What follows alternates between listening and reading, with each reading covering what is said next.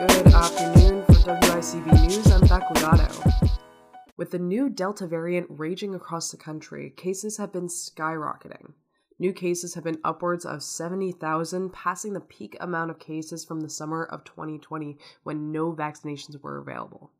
While the Biden administration began to deliver vaccines to most of the country and shipping vaccines worldwide in an effort to have a majority of people become fully vaccinated, their plan was upended by almost 90 million Americans refusing to get vaccinated due to misinformation about the vaccine itself.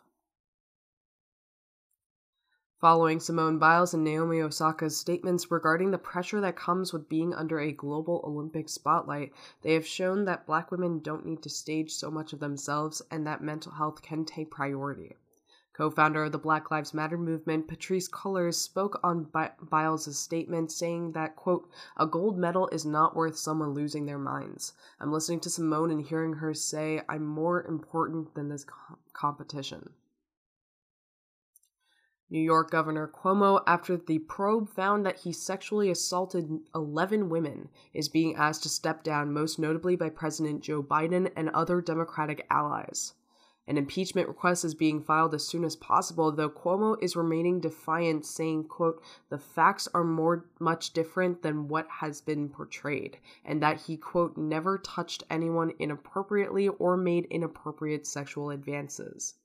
Many of the women feared retaliation from the administration, and the first victim who spoke up, Lindsey Boylan, even received efforts from the Cuomo staff to discredit her claims.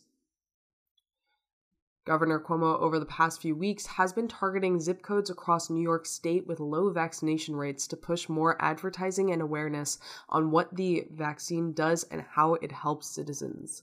Cuomo called out 117 different zip codes, none of them falling into the Tompkins County area, despite certain towns having low vaccination rates in the Tompkins County area. As of July 30th, Tompkins County Health Department released a statement for small businesses encouraging them to enforce mask wearing regardless of vaccination status amid the spike in cases and lack of New York State enforcement. The health department did not release a mandate which would force businesses to enforce mask wearing, rather encourage businesses to slow down the spread of the Delta variant by enforcing masks. TCHD also made posters for businesses to hang detailing vaccination FAQs and other COVID-related information, which can be found on their website. Ithaca College has reinstated their mask mandate, stating that masks must be worn for indoor spaces on campus, regardless of vaccination status. While this mandate has been set in place, the college has stated that they still plan to open fully for the fall semester. The school did not rule out further precautionary measures to prevent the spread of COVID-19 if needed.